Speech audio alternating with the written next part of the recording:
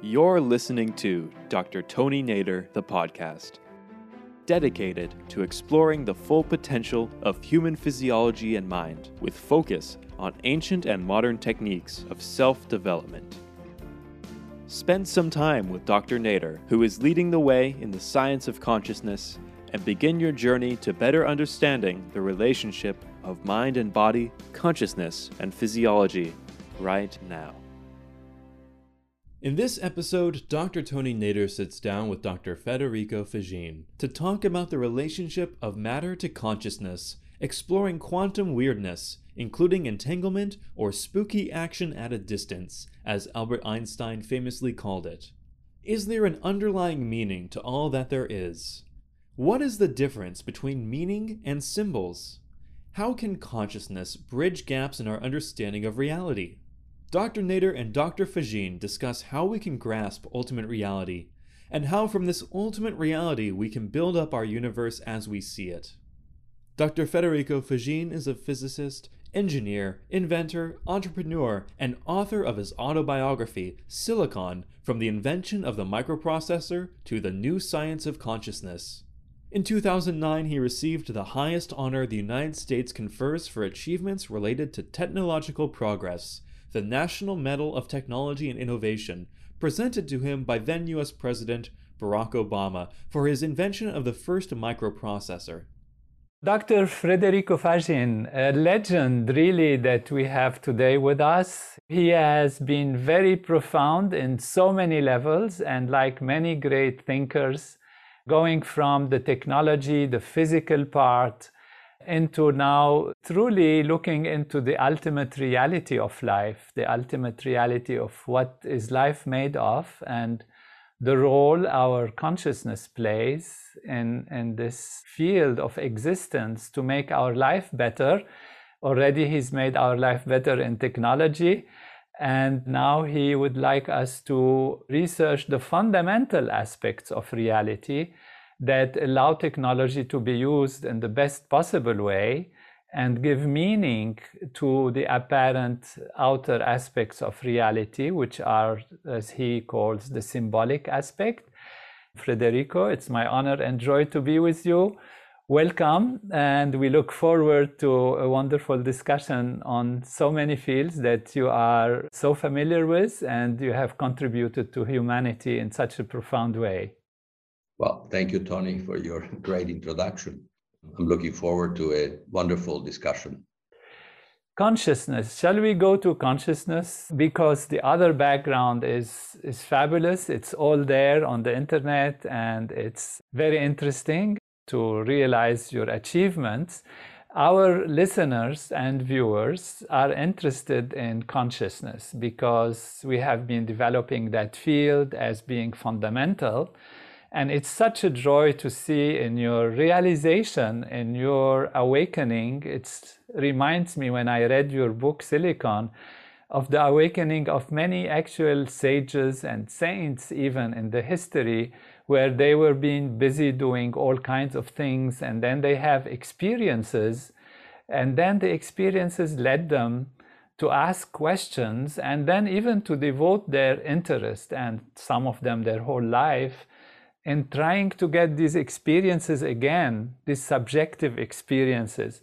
Would you mind telling us a little bit about your personal journey in the field of consciousness? Not at all. I mean, my encounter with consciousness goes back to 1987 or so.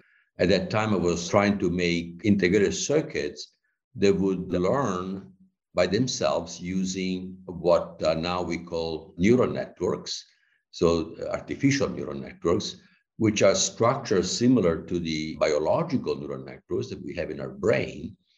And contrary to what is done now, where we do simulation of neural networks using a digital computer, I wanted to do emulation of neural networks using floating gate transistors that would allow a much more compact realization of neural networks. My understanding is now there are several companies that are trying to do something similar because the power dissipation of simulators for neural networks is quite high, whereas the analog implementation that emulates neural networks is much more efficient. And so at that time, I was studying neuroscience, I was studying biology, trying to understand how things work in our body. And but at one point, I asked myself, these books that talk about electrochemical signals, biochemical signals, they talk about what happens in us as if the experience that we have is explainable through electrical signals and biochemical signals, the functioning of the brain.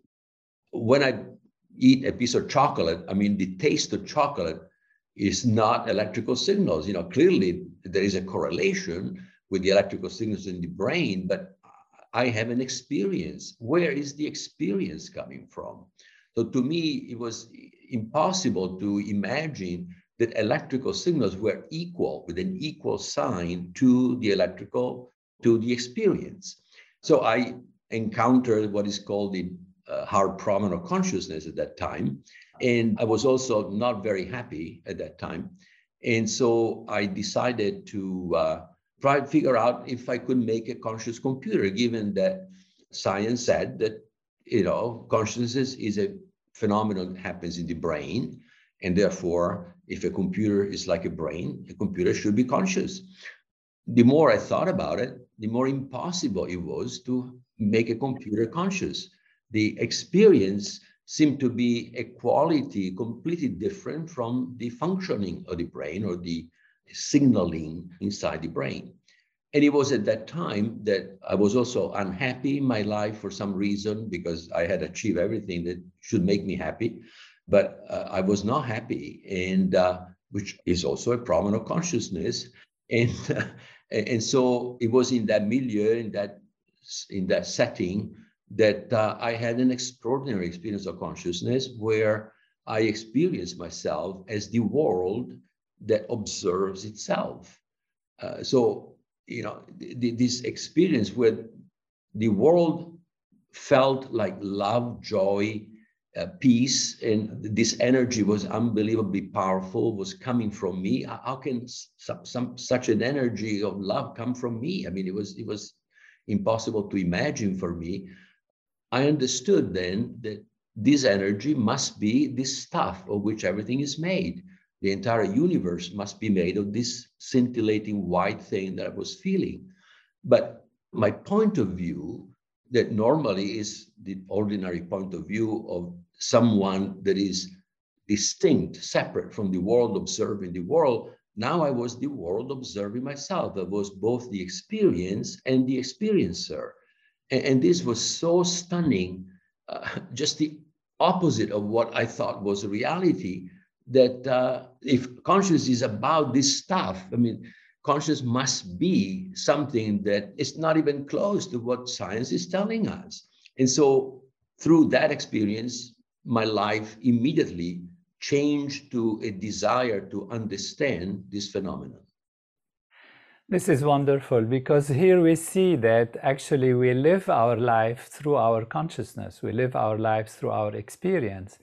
Even whatever we achieve on the outside level, whatever we get into terms of knowledge, in terms of production, in terms of interaction, happens through consciousness. And so consciousness is so primary, and that we live our life through consciousness. And that is what takes us to meaning, that the meaning of reality comes through consciousness. If we have a meaning in life, then we are more satisfied, we are more fulfilled, or we can feel joy and also pain. And this has meaning, whereas without meaning, we wonder what is it all about. And so this is how we differentiate, and you beautifully highlight in your writing and thinking the difference between meaning and symbol. And so that the meaning is so profound, and that meaning is with consciousness, and symbolism is with the objects of consciousness. So we have what you also call the semantic side and the symbolic side of existence. In our work, in my work also, we acknowledge that everything is consciousness, as you ultimately and I can quote you beautifully, that you highlighted what is called the consciousness units, that everything actually is conscious, and these are elementary or more developed complex consciousness units that are the fundamental components of all that exists. And you say that even space, time, and the quantum fields of the fundamental particles are actually consciousness units. So this is very beautiful. I have used the term observers, part of this, like the observation process, the observers, as the observer looking at other observers. So the other observers become the objects of observation, but the objects are themselves also observers. So do you want to highlight a little bit more this difference in the context of consciousness units between the semantic side and the symbolic side and their interaction? Yeah, well, just as a background, after that experience, I started studying consciousness the only way that it can be studied, by experiencing it. It was very clear that consciousness is what allows us to have experience, various types. And so I went through about 20 years of personal work, of using various forms of meditations, various techniques, various schools, and so on. And at the end of 20 years of work, personal work, working probably 30-40% of my time while running my last company, I came to the conclusion that consciousness could not be an expression of matter, but it had to be the other way around. In other words, matter had to be an expression of consciousness. Another way of saying it is that consciousness must be fundamental, it must be something that cannot be explained in any other way than by its own existence, because that's how we know. So how can we explain the capacity to know if we want to explain it with something even simpler than that? There is nothing simpler than the capacity to know. So that capacity to know defines consciousness, defines the experience that allows us to know, get the meaning of things, get the meaning of life, get the meaning of existence, and in fact is bringing into existence what we know. Anything new that we know is brought into existence by the consciousness of that we know. And so for me, it was clear that starting in this fashion, the entire narrative of science, starting with the Big Bang and life developing through natural processes and so on, could not be right. And so it was at that time that I decided to go full-time in the study of consciousness in about 2009, getting out of everything that I was doing and dedicating myself to the study of consciousness, the scientific study of consciousness, bringing consciousness into the scientific view by finding a connection between the nature of consciousness and the nature of reality as described by physicists. I'm a physicist, and physics has done tremendous accomplishment in explaining the material world, but so far has not considered consciousness a fundamental aspect of reality. In fact, it's a derivative of matter, and in a way is left to neuroscientists and to cognitive scientists the task to understanding consciousness. But if it is fundamental, this is a problem for physicists, not for neuroscientists. And so that got me to developing a model. It was clear that we had to have the stuff that I, on my first experience, was something that had the ability to self-reflect, and in that self-reflection know itself. And so the stuff of reality must be conscious as a fundamental aspect, but then it must have both an outer aspect, which is symbolic or semantic or a syntactical, and an inner aspect, which is the experiential aspect, which is semantic. Maybe before we go to that, because you mentioned physics, just as a parenthesis, physics itself, searching into ultimate reality, going from molecules to atoms to elementary particles, yes, has fallen on fields and ultimately quantum fields. So even physics has realized, which means the ultimate objective approach to knowledge, which is studying the objects, led to the objects disintegrating before the eyes of the physics and the physicist into quantum field. And you discussed this also in your writings. Yes, beautifully. Absolutely. I mean, the major development of physics in the last 100 years or so is being quantum physics. And quantum physics has essentially destroyed every tenet that classical physics had at the turn of the 19th century to the 20th century.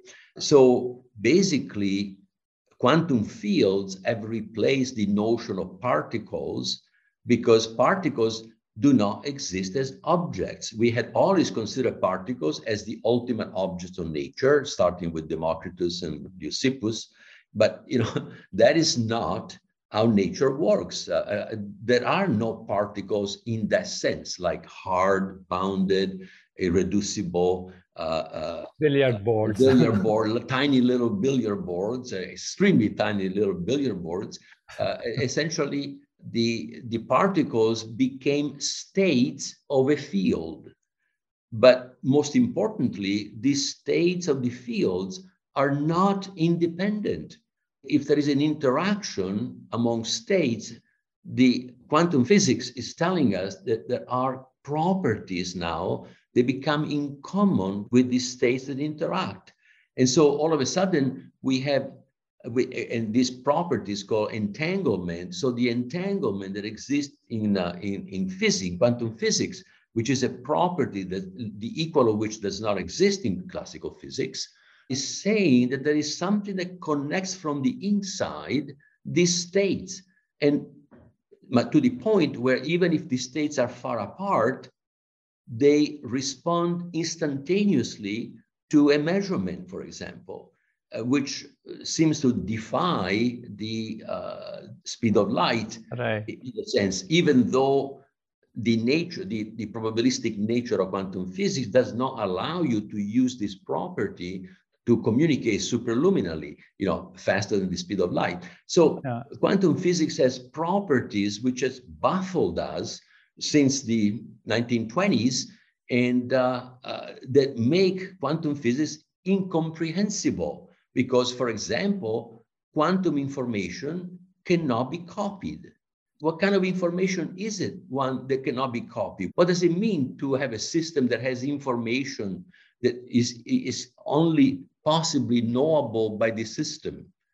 And I'm already hinting here at the step forward that in this new theory of consciousness that together with Professor Giacomo Mauro D'Ariano, we have just published recently. So, consciousness seems to be a quantum property of nature, something that has been sort of smelled before by many students of consciousness, but no one so far has been able to put the finger on the real issue. And the issue is that quantum information can only be useful if it is a representation of the experience of the system whose state is a quantum state. So all of a sudden we have a possible explanation for quantum physics that goes way beyond what we had understood before.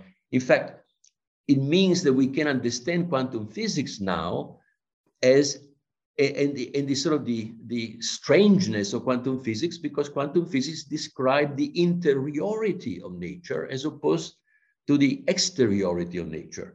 So the mathematics, which is the only aspect of quantum physics that can express what physicists have found, that mathematical structure is not describing the exteriority, but it describes the interiority of nature.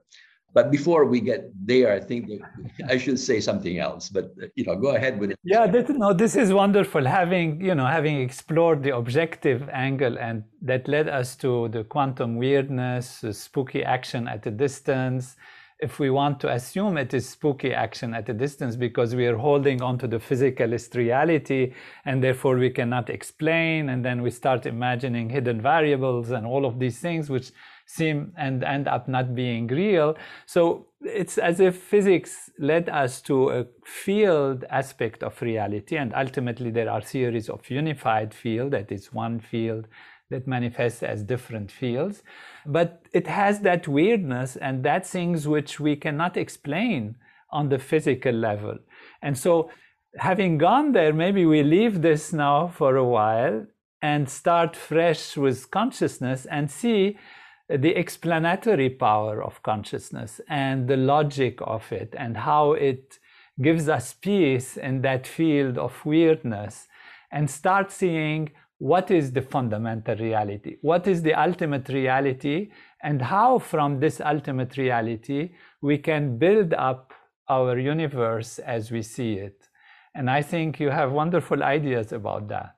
Yeah, basically the conclusion, of course, is, a scientist, when he says a conclusion, until it's proven, is still an hypothesis, right? So the hypothesis here is that reality is a construction, if you want to call it that way, that involves conscious entities that from the beginning, interacting with each other, build this physical reality that is the outer aspect of reality, and build self-knowing through this interaction with each other.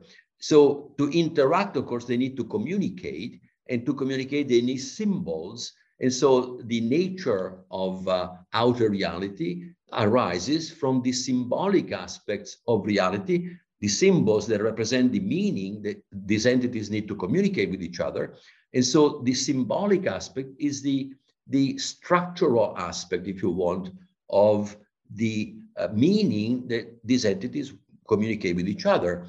These entities are similar to the monads of Leibniz. I call them consciousness units, but they can be called anything you want. But basically, they are entities that are emanations from one being the totality of what exists, who wants to know itself. So in other words, the desire to know oneself comes directly from the desire of the totality of what exists to do likewise. And so it is this desire that manifests in the following way in this model, that once one has a knowing of itself, this knowing of itself brings into existence a conscious entity, a conscious unit. It gives life to a conscious unit, which is a part whole of itself. I call it a part whole because it is a part of itself, but also it contains all the aspects of one. So it is not separate from one. And the reason is that one is holistic, and therefore it cannot be made of separable parts. So whatever part it is made of must be a part whole. But now this is not much different than the way we are built. Because, for example, I have about 50 trillion cells in my body, but each cell of my body have the genome of the entire organism. There was the egg out of which my body was constructed. So we are constructed exactly the same way as what I'm talking about. In other words, each cell of my body has the knowledge, even if not completely expressed, but all the knowledge of the entire organism. So they are part wholes. Each of my parts are part wholes. And if you look at a computer is not made of part wholes, it's made of parts which are separable. That's what classical physics is. And so the parts are the transistors, which are switches on and off.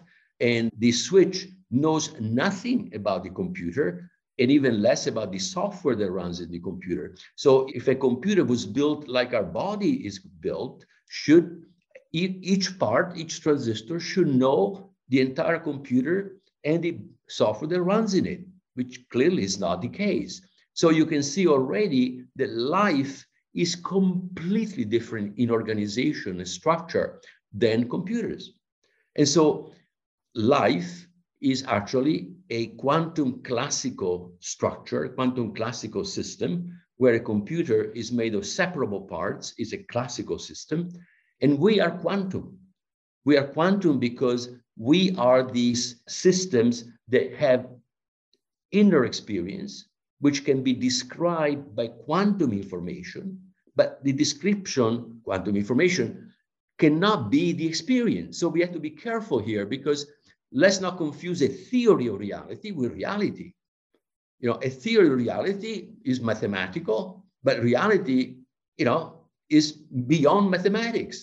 And so the same way here, the quantum fields and the mathematics that describes the states of the quantum fields, which are informational states, is simply our imagination of a theory of reality, but the reality is what we experience. So the ontology is in our experience, which is the self-knowing that this stuff of which everything is made can have about itself. Yes, the ontology, the essence of things, the ultimate reality that actually constructs everything. So if we rewind a little bit, then we can say we have these observers, which we call them consciousness units in this paradigm, or the monads in Leibniz terminology. And also Spinoza had these ideas of holistic idealism and panpsychism and pantheism, in his case, you know, as one ultimate reality spreading itself in many ways, that now we can see from a beautiful perspective how it constructs the universe. So if we rewind a little bit and say, well, where do we start? Do we start with the individual consciousness units, or we can go to quantum field aspect? Like in quantum aspects, there are of course different layers. There was, so not to confuse those who are with us, there has been of course the quantum mechanics aspect, where there is quantum values, which means discrete entities that interact with each other in quantum mechanical ways.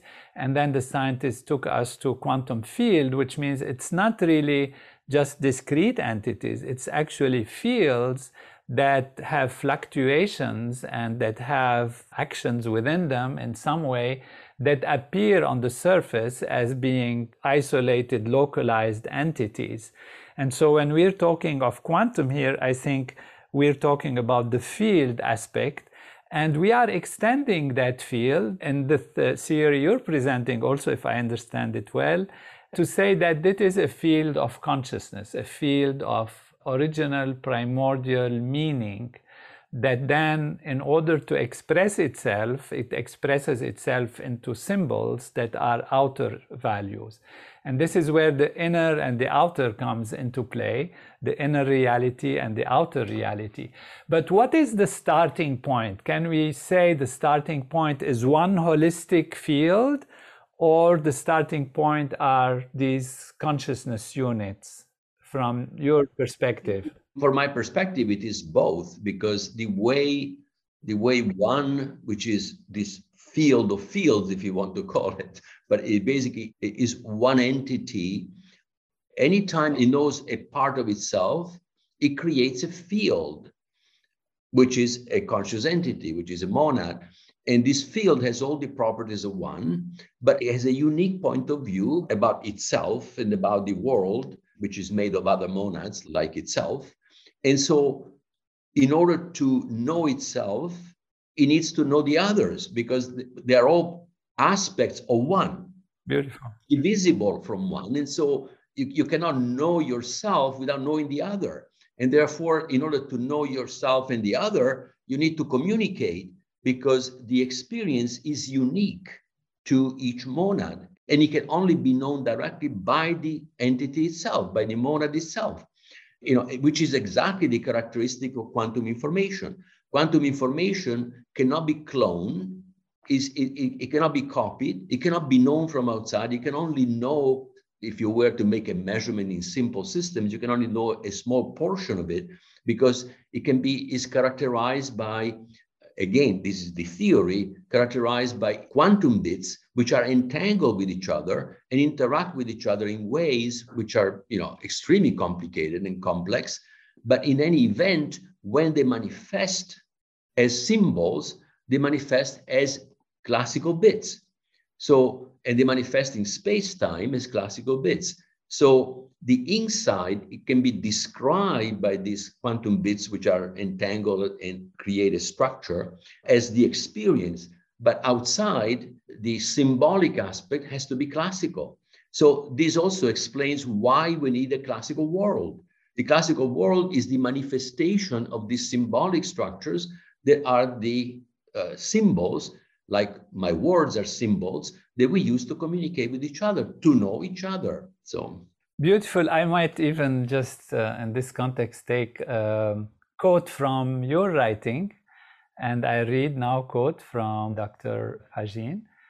From this hypothesis, the hypothesis just between quotation mark, the hypothesis that everything must intrinsically be conscious. So Dr. Fagin says, Frederico says, from this hypothesis, it follows that objective and subjective must be two intertwined and inseparable aspects of an indivisible whole from the beginning. In other words, the nature of reality intrinsically has an inner and an outer aspect that are irreducible, co-emerging and co-evolving. That's so beautiful. That's so complete, well written. In fact, it really joins also, I know you're familiar to some extent from what I read, with the Advaita Vedanta, the ancient knowledge of Vedanta that describes actually reality as being totally consciousness. And in modern times, I have worked with Maharishi Mahesh Yogi, who has developed the idea of consciousness from the Vedantic approach as being wholeness. And he presents it as one consciousness, one unbounded field of consciousness, a notion of consciousness that is primary. And we're calling it consciousness because its nature is to be conscious. So that's obvious, but just to explain it. And in the process of consciousness, being conscious, becoming conscious, it looks at itself because there is nothing but itself at the beginning, in a sense.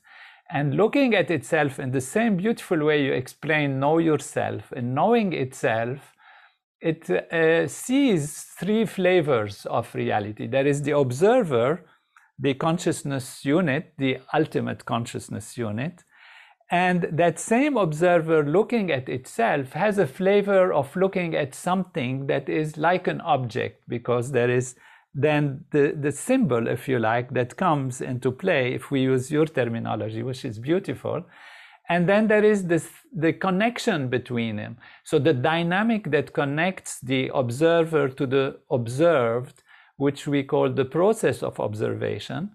And these are in the ancient, as explained by Maharishi, in the ancient Vedantic understanding, they have names, and the names are Rishi is the observer, Devata is the process of observation, and Chandas, as Maharishi defines it, is the object of observation.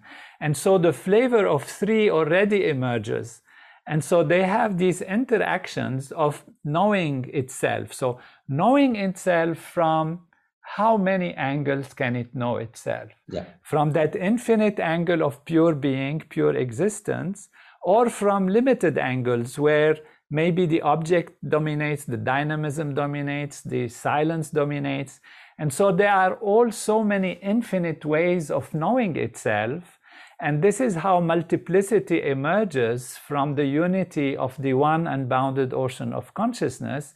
And the terms are used, that observer, observed, which if we translate them into the language you use, of course, inner and outer, or semantic and symbolic, conscious unit and physical symbol on the outside.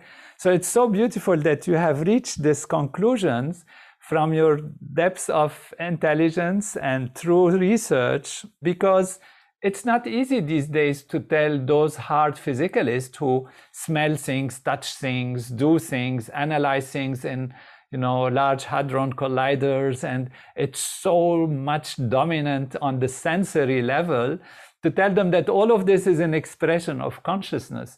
So it's wonderful to see a great scientist and inventor dive deep into the fundamentals of reality and come out with these very profound conclusions this is really a joy for, I'm sure, all the listeners who are passionate about understanding consciousness and what consciousness is. Yeah, well, for me, the source of information is not being reading books, but actually my own experiences. And because I described my first experience, but then through the 30 years after that, I had many extraordinary experiences of consciousness. And so the contour of consciousness became fairly apparent and clear through these experiences.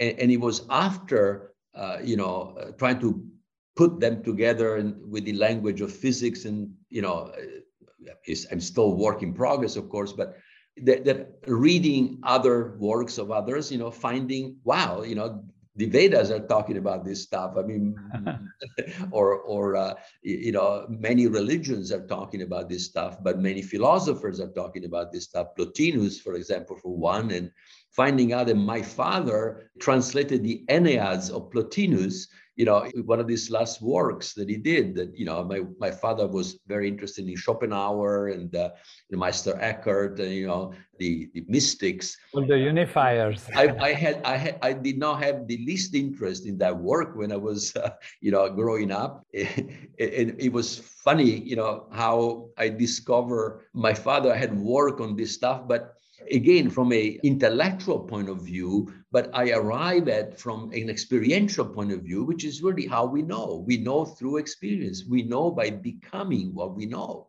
And that is what consciousness does. We live our knowing. It is a completely different knowing than just the knowing, the intellectual knowing. The intellectual knowing is one essential aspect of it, but there is also the knowing from the heart and the knowing from the action. And so I call them the head, the heart, and the belly, because they represent, the physical, the active, action-oriented, courageous. For example, where's the courage coming from, intellectually? It doesn't exist as an intellectual property, but it exists when you go against something which is wrong. For example, you do just actions that are directed by what you really want and what you really believe in. That's the belly. And then the heart, of course, is empathy, is compassion, is union with the world and with others. And so again, that is non-intellectual. And then, of course, the intellectual is not only intellectual, but it's also the creative aspect of us. So we have three ways of knowing that need to be integrated. And that's really, if I look ahead, I can see that a new science can only be married with spirituality, with who we are, and with knowing by becoming, as opposed to knowing only intellectually by solving equations and doing all that stuff. That stuff is great. Rationality has to be the starting point, but not the only point through which we know. And so is a necessary but not sufficient condition of knowing, the true knowing in which is like the direct knowing of the most powerful experiences that people have, which are the ones where you are the world observing yourself. I mean, come on. This is something that can only be understood by having the experience. It cannot be understood intellectually. It can only be understood by being. It's so beautiful to hear you say that. So this is, the lucky part of having had these both values together. One is the experience, the direct experience. It is so vivid that it is more even real than just seeing through the eyes or hearing through the ears, which all depend actually anyway on consciousness in order for them to be real. Otherwise, they are mechanical. Yeah. But then to have that profound experience as you did, and have that very sharp intellect to be able to analyze it scientifically, logically, based on reason and based on observation, on phenomena, the phenomenology of it, the reality of it, and the actual dynamics of it, and come to the real conclusion about the ultimate reality of life, is like a great cognition of what they would call in the Vedic tradition of a rishi, a seer, A seer who is not somebody who just analyzes intellectually or composes intellectually, but actually sees the reality directly, and then the beauty of being able to explain it. So it's really a delight to be with you and to see your wonderful contribution on that level of unfolding the true ultimate reality of life. What is beautiful also in the tradition of ancient knowledge that have developed some of these aspects to different understandable levels today is that there is actually a technology to experience this value. So that experience which you had because of your innate, let me call it enlightenment, of awakening, can actually be experienced systematically through what we call transcending. And that's why in our program of teaching or about consciousness, we have a technology of consciousness. So, because people might say, well, this is beautiful theoretically, it's great, it's nice to have a new vision of reality, it's nice to have theoretical knowledge, which is very real and explanatory. But what do we do about it? And what we do about it is also very important, and that is to realize that many of the solutions for our world problems, for our health, for our behavior, for peace on earth, for relationships and conflict, reside in consciousness, in meaning, in interpreting. If you interpret the other as separate from you and completely different, then you are likely to deal with them in a different way than when we understand it from your perspective, that we are one actually, and that it is the one that is appearing as many in each of us. And the cells of our body, they all have the DNA, and they all interact together and work together, even though they have, on an apparent level, contradictory sometimes interests. One cell might want to store nutrients. One cell might want to burn nutrients because of different things. And so they could be fighting, but they don't fight because they act in unity, knowing they are one. They are one part of the wholeness. And that's why with multiplicity on the surface level, we have a unity of a body, of a coherent value that allows us to work together. And ultimately, we are all one. This beautiful way to, you put it as whole and part, whole part, you call it. It's not whole and part. It's whole part or part whole, whichever way you express it. It doesn't matter. That is, the part has the whole in it, and the whole is itself arriving as part. So this is very beautiful. You mentioned something which leads us to a related but could be different a little bit point, which is free will. You also talk about free will. Yeah. And you talk about intention and purpose. And how does this fit in the process? You mentioned some points just before I commented that actually lead us to think about free will, because decision making, choosing to do this, choosing to do that, that means we have to have a free will. Yes. Well, in the model, the way I see it, a monad or a consciousness unit has three fundamental properties. It has identity, which is basically it knows itself as itself. It knows that it is an actor and an experience, as someone that has an experience, and he knows that the experience is my experience. So the capacity to self-reflect, but it's almost like a double self-reflection. You reflect yourself and you have an experience, but then you reflect that experience, you say, but that's my experience. So you can even observe your own experience. And so that capacity I call identity. And then there is consciousness, which is the capacity to know. The capacity to know through an experience is what is fundamental that allows you to know. And then, of course, I call it agency. And agency is the capacity to act. Now, at the fundamental level, acting is communicating. But now to communicate, you have to choose who do you listen to and what symbols, what part of your meaning do you want to communicate. So those are free will actions if you want to be a real independent and yes, dependent, because we are all together, right? But in order to pursue your own self-knowing, you need to have free will. So consciousness, identity, and agency, the way I define them, are facets of something that is who you are, who we are. And they cannot be separated. You cannot talk about consciousness without bringing in identity and bringing in agency and free will. It would not make any sense to be conscious and not have the ability to pursue your own path of knowing. So you need free will to do that. You cannot, you cannot be programmed by someone else. God, one, whatever you want to call that unity, wants to know itself as a free entity, and so it has to give that freedom to all the consciousness units that emanates from itself. So to me, this is another fundamental aspect. And what is important is that quantum physics actually, because of the property of entanglement and the property of the probabilistic nature of that theory, actually free will can be part of it.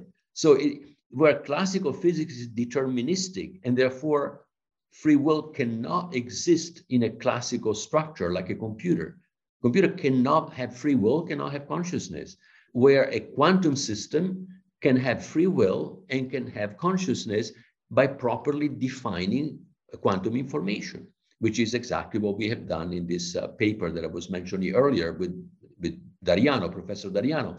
So consciousness now becomes a property that before was not recognized, and quantum information refers to an experience instead of referring to information. So the information is really the classical one, the information that can be shared, and quantum information is it should be called the experience because it is private. Quantum information cannot be copied, so it's exactly like your experience that is private, and you only and only you know that experience, can know that experience. So quantum physics refers to the interiority, the experiential aspect, the meaning aspect, and the mathematical aspect are it would be the description of something that, however, cannot be described in any other way but by experiencing it.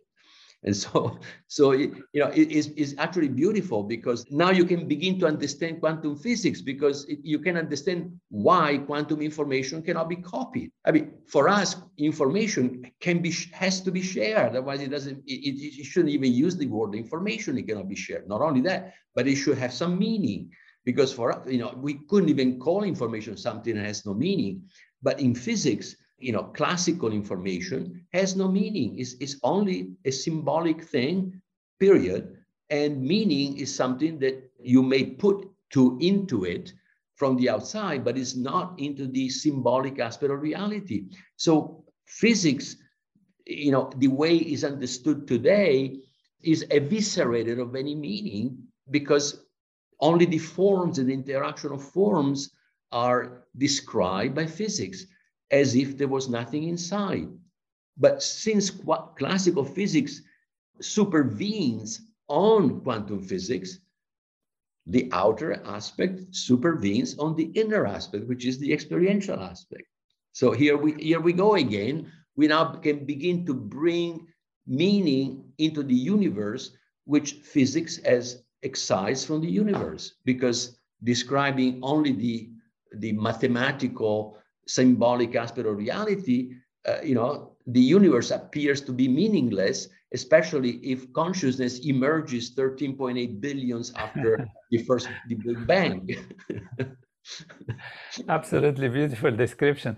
Just for the listeners' sake and the viewers, the expression of the symbolic, like when we say the computer has no consciousness, can we just rather say that it is made out of more elementary aspects of consciousness? Because if we start with consciousness units, then the appearance of the symbol, just the symbol on itself, we can assume that the symbol has no consciousness from the perspective of certain levels of consciousness, has no self-consciousness, has no decision-making ability.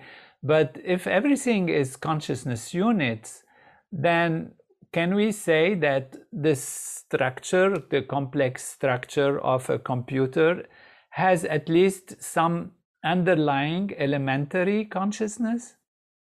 Well, we actually physics and we know just not to interrupt, but just to say that, you know, we discussed briefly before we talked on this that it's more a monistic view rather than a dualist view. Yeah. And the listeners might think that, oh, then there is something that is different, that is material, that is different, brings us back to the Cartesian Descartes division of, you know, consciousness elements and material elements. So I wanted to bridge that before we end our discussion. I understand. And it is very subtle because, like I was saying early on, that the ontology is in the fields.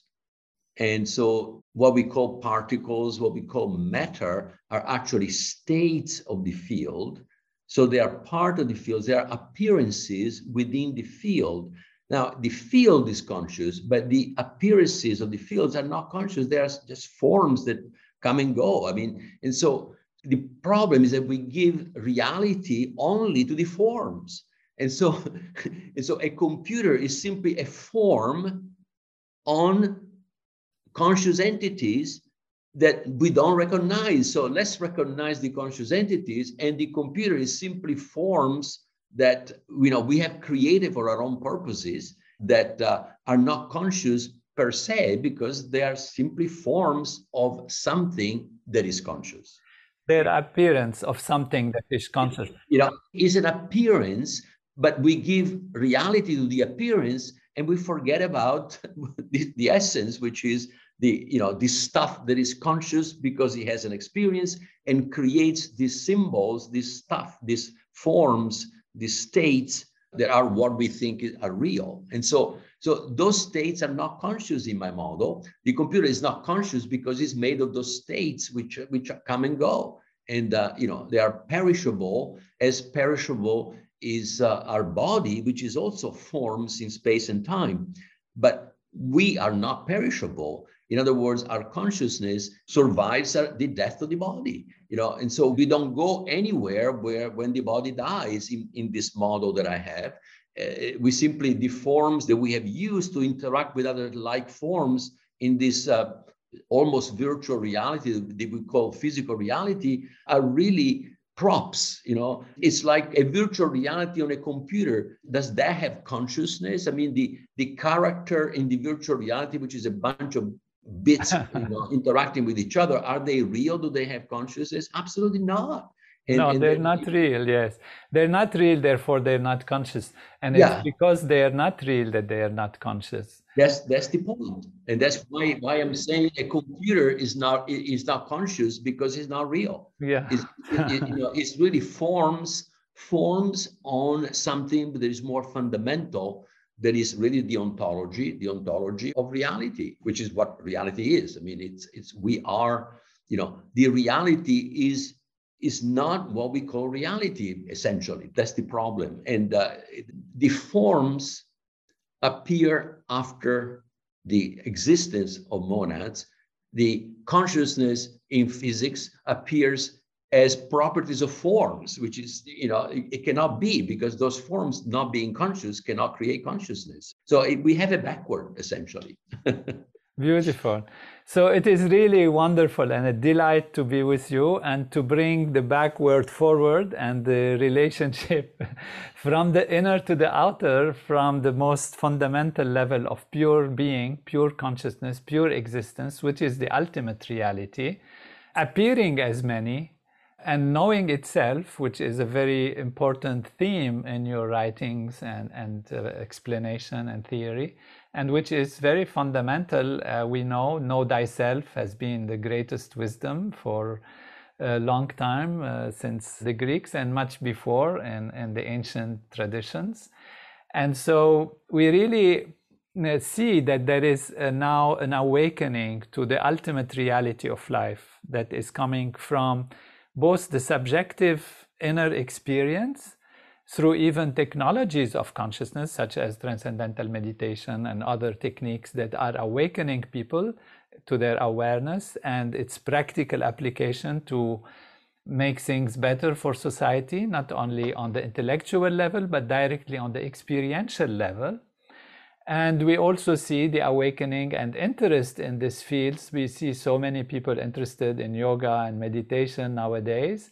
And in great minds, certainly yours, that is unfolding the true reality of life. And that really is fundamental, not only theoretical, in understanding how we go forward in making life better and making life work for everyone on the true fundamental reality of existence, which is consciousness.